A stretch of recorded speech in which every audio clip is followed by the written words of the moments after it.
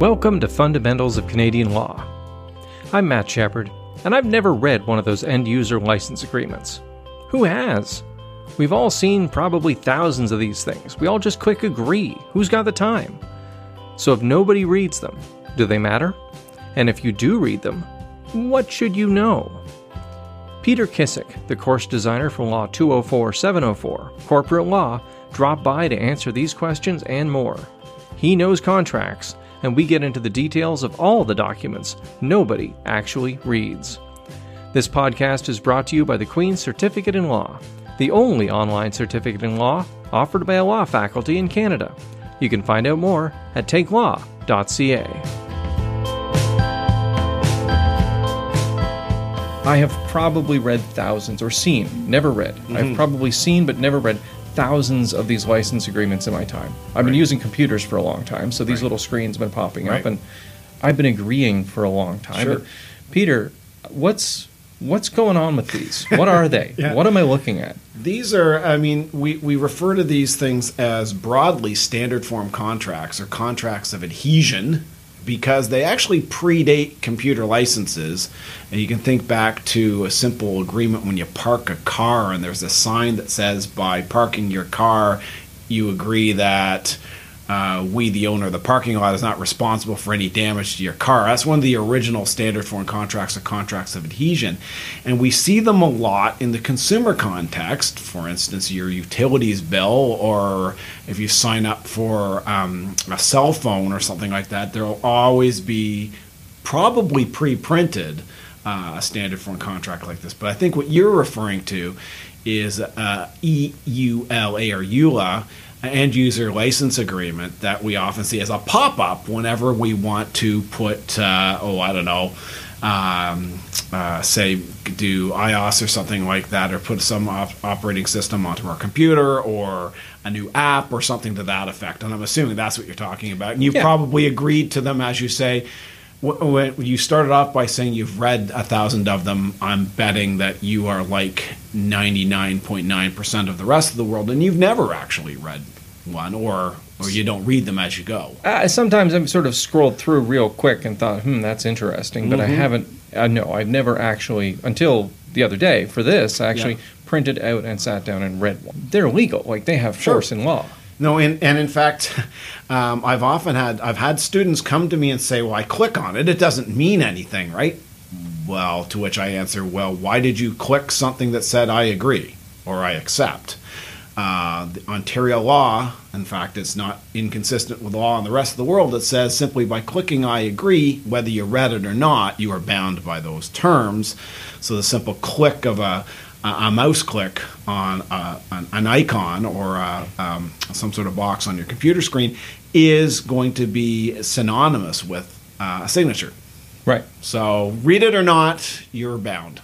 And people have done some pretty hilarious things with the fact that people don't read these. Yeah, it is one of those ironies, right? People don't think they're bound, but they are.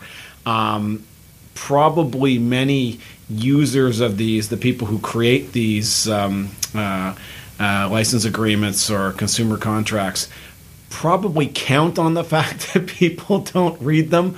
But it's created sort of an interesting sort of a cottage industry of strange and somewhat bizarre and hilarious examples of what has been buried in these agreements.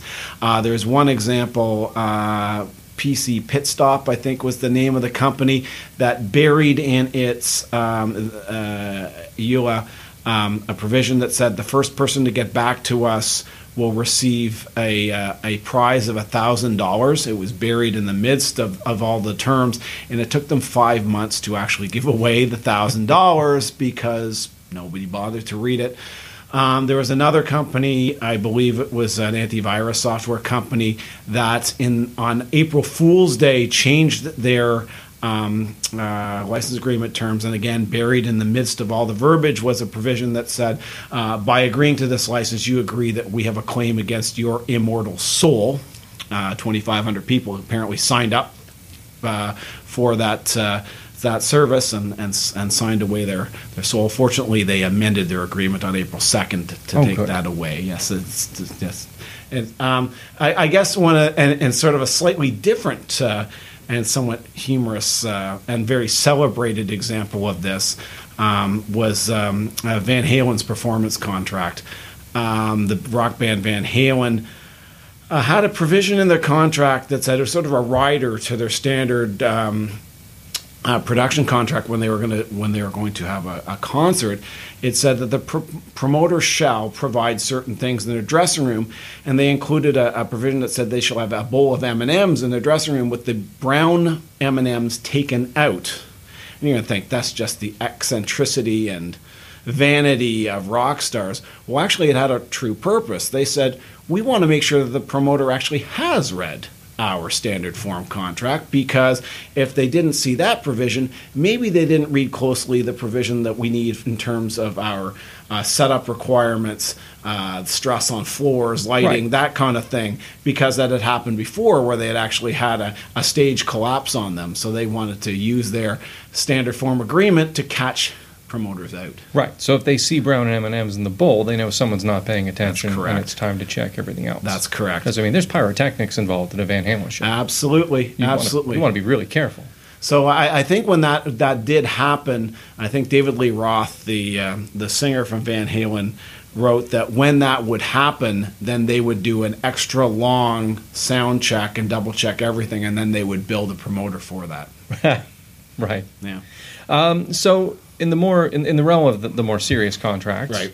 Not to say that the aforementioned aren't serious, but I own an iPhone, yep. And so I know I have clicked off on dozens of these over time. So I actually printed out an iPhone end user license agreement. Yep. I don't have the URL in front of me, but we'll post it on the blog when this podcast goes live. It is about, I'd say, 20 pages long, if that. It's surprisingly readable. Like, I read through it, and I thought, this is not... After studying the law in some of these certificate programs, one of the things I notice about legal writing is that generally fake legal writing seems more legal than real legal writing a lot of the time. When I read these things and I read judgments, I'm like, oh, this is actually pretty accessible stuff. Right. And it wasn't an easy read. It's long and it's pretty dull, but it's a readable contract. Like, you can go through it and understand pretty much what's going on in here. Fair enough. I think so. I think if anybody took their time, they would have a pretty good sense of what was in there. It's pretty dense. There's a lot behind all of the words. As you say, it's not as long as we might think, although I'm sure it's longer than anyone who simply wants to get on with playing with their iPhone really wants to go through. Yeah. But still, it's not as long as you might think. But as I say, what's behind all of those words, there's been a fair bit of industry practice plus common law decisions and the like behind what's written in there. Right. And as you go through it, there's I've noticed there's themes. Yes. It sort of breaks down and everything there's a lot of broad categories, and this won't be exhaustive. But the first one that leapt out at me is there's a number of clauses in here that basically seem to say there's stuff that you can do with this phone, but we don't want you to do it, and we're not responsible if you do. Right. So this is kind of like a copyright violation. Right. Falls in the category of things that you could do with this phone, but you shouldn't do them. Right. But they don't have any... Basically, they're just sort of saying, this isn't our fault. Right. And is that to keep third parties from kind of... If you use the iPhone to steal music, then Sony can't come after Apple and say, this is your fault, because they said it's not their fault in this contract that I had to read. That's very well put. Yeah, okay. That's exactly right. I think these standard form agreements, it's a relationship between the individual consumer or user and Apple in this particular case. But Apple is trying to use this contract to minimize their legal exposure, not only to the consumer, but to anybody else out there, including other service providers, other IP providers, intellectual property providers, and governments. So please don't do that illegal activity, because we really don't want to have any criminal exposure, let alone civil exposure. Please don't use this to steal somebody else's copyright, because we don't want that person suing us indirectly or Right. facilitating that. So it's a method of protection, absolutely. So this is like a contract between me and Apple, but they're considering a lot of third parties when they Absolutely. do all the writing to Yes. craft this. Yeah. Another broad category. Actually, before you move yeah. on, Matt, if you don't mind, No, absolutely. odds are Apple has considered who they're most likely to be sued by, and it's probably not you, Matt. Right. It's probably to be Google or Right. somebody of that level of substance who probably have damages sufficient that it would merit a lawsuit. So Right. they're, as much as they're worried about you, or they may not be worried about you, to be honest with you, they're probably more worried about these third parties. Right.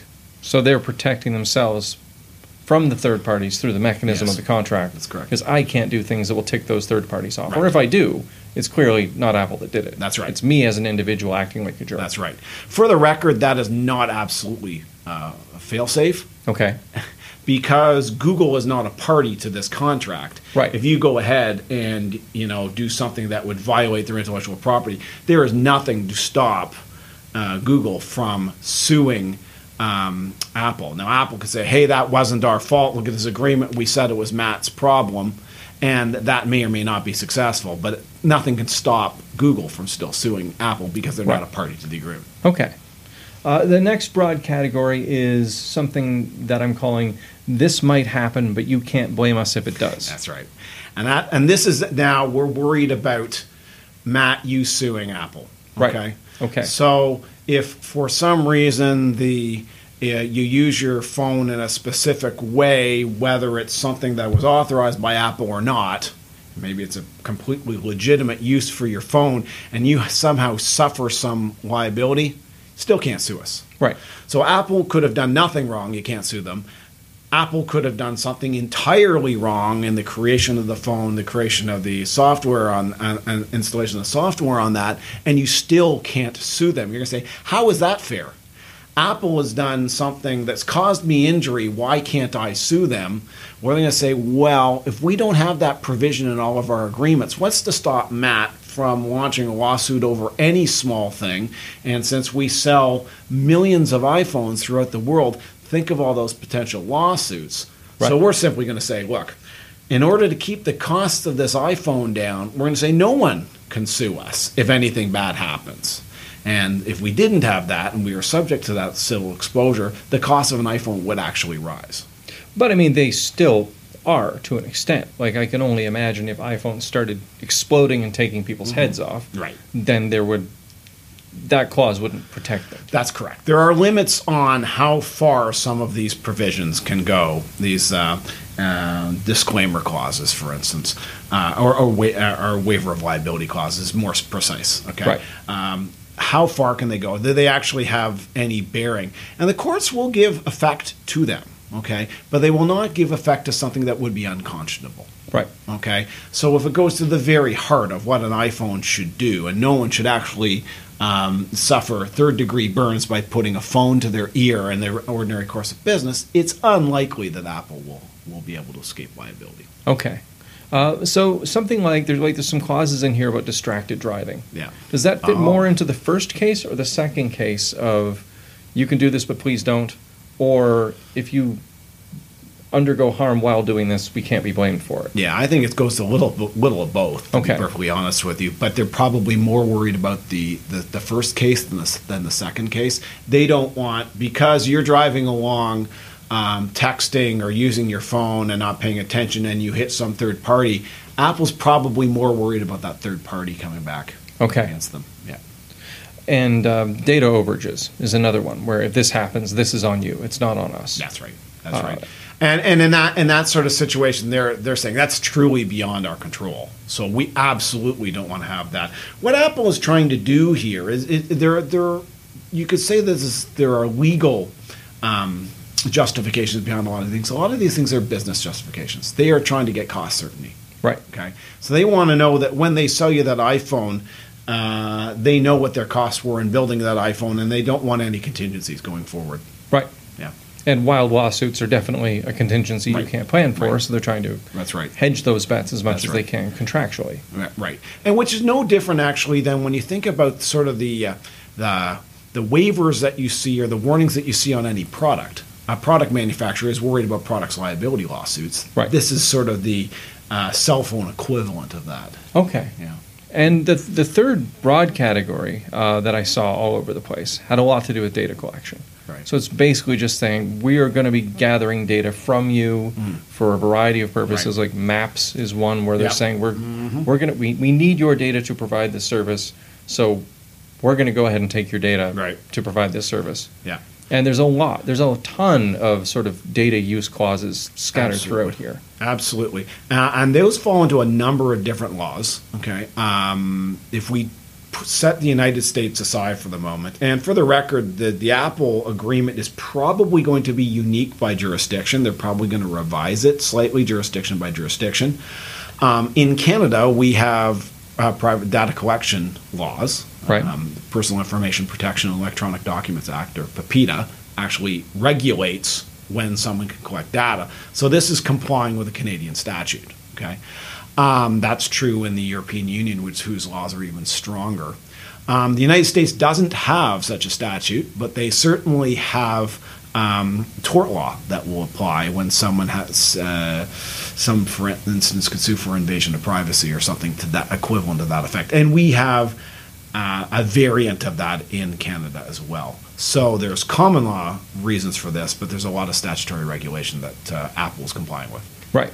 And I mean, and the other big piece of language I see in here is it's mainly sort of licensing stuff. Yeah. It's we use this, but it's a license of that, and we use this, and it's a license of this other thing.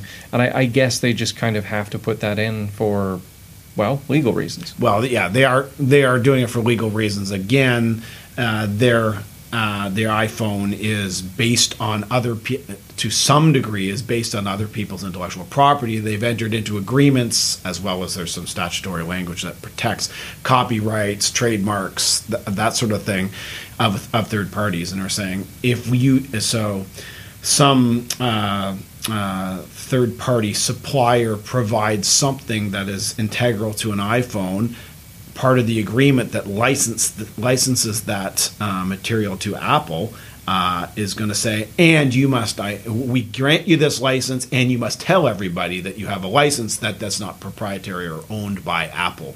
And so they're checking off a box in their contractual obligations, Right. really. It doesn't really impact on you whatsoever, and you probably don't really care. But they're simply making sure that people realize that this is not all owned by Apple. So there is a massive section of this that's in all caps. Oh, good. Why suddenly the shift from regular case typing to there's like about I'd say three pages in total in here. Yeah. Where suddenly just shift to, is this to denote that this is the most important part of the contract? It's very interesting that you point out that it's 3 pages long. It's supposed to point out the most unusual or most onerous terms in the standard form contract. But yeah, as you say, it's about 30% of the agreement seems Right. to be in caps.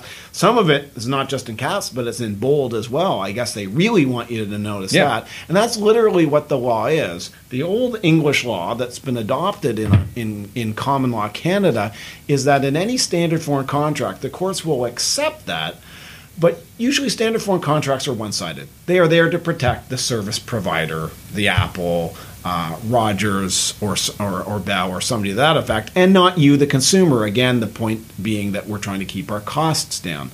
The courts will enforce those because you clicked, I agree, but there are some things that tick off the courts and say, we're not going to enforce that. We've already mentioned the unconscionable clauses. But the other point under the old Anglo-Canadian law is that you've got to give notice of terms that would be unusual or unexpected by the consumer, were the consumer to actually read them, Right. or that they would be onerous. And by onerous, we mean we're flipping the onus, we're flipping the protection from what would typically be borne by the service provider onto you. You're accepting the risk yourself. So a waiver of any liability. Okay. A disclaimer saying, "Hey, we Apple don't promise that this iPhone will actually do what it says it does, and you can't sue us." Those things where ordinarily that would be their obligation, those are the provisions that are typically put in capital letters or in bold because they're supposed to be providing notice to you. Hey, look at this. It's in bold and caps, and sort of our text speak now. You put it all in caps, they're yelling at you. Yep. And that's the standard form contract equivalent of that. And if they don't do that, the courts have said, well, we're not going to enforce that. So onerousness is kind of a comeback to these contracts. Or is it? In the sense that they are, from a consumer's perspective? From my consumer's perspective, they've had to do this because if they didn't do this, a court could theoretically say, no, this contract isn't relevant because you've buried some very important language and you haven't made it easy to read and you haven't made it obvious. Correct. Is it possible of contracts that are just too big for someone to read? Our laws have... It's interesting that our laws have gone down this road and then they seem to have stopped. And people have made the complaint that some service providers who aren't as considerate as Apple is here, as you point out, this actually does read grammatically well. There are others who have contracts that are 2 or 3 times the length of this in legalese. And how could you ever actually find this language? And it is buried. And the courts still seem to have accepted them. Okay. I think the courts are probably waiting for governments to come along and say, in the interest of consumer protection, you must have these particular terms. You must write them in a certain way. And our federal government has gone down that road a little bit with cell phone contracts now. Right. Okay. They have to be, to some extent, understandable to the layperson. Correct. It's been kind of weirdly rewarding to read this. I'm glad I did it. I don't think I'm ever going to do this again. Good. So how much does this map? Like if I have read Apple's terms and conditions, can I sort of say that I get the gist of most of these? Or are they unique enough that really I should sit down with my Rogers internet provider contract and read it as well? Or is it just going to be kind of the same stuff in a different order?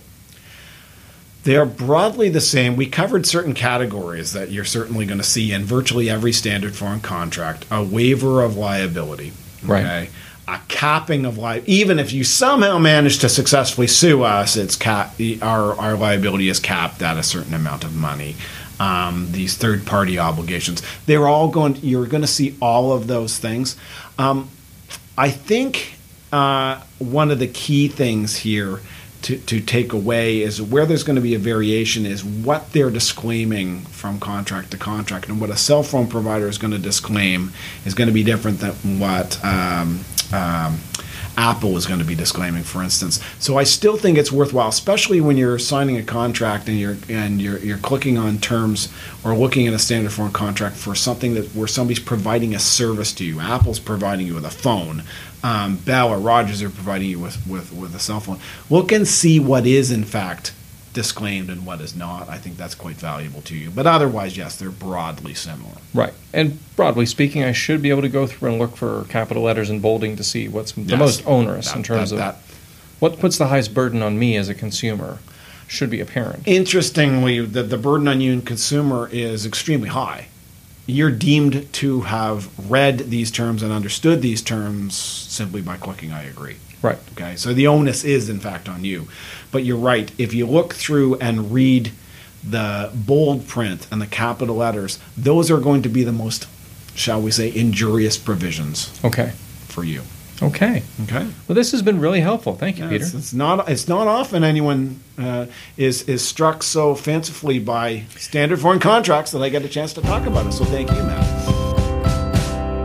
Thanks to Peter Kissick, the designer of our corporate law course.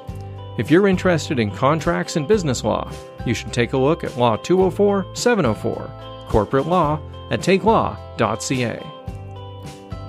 Fundamentals of Canadian Law is recorded at Queen's University, situated on traditional Anishinaabe and Haudenosaunee territory.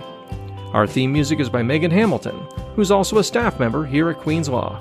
You can find out more about her music at meganhamiltonmusic.wordpress.com.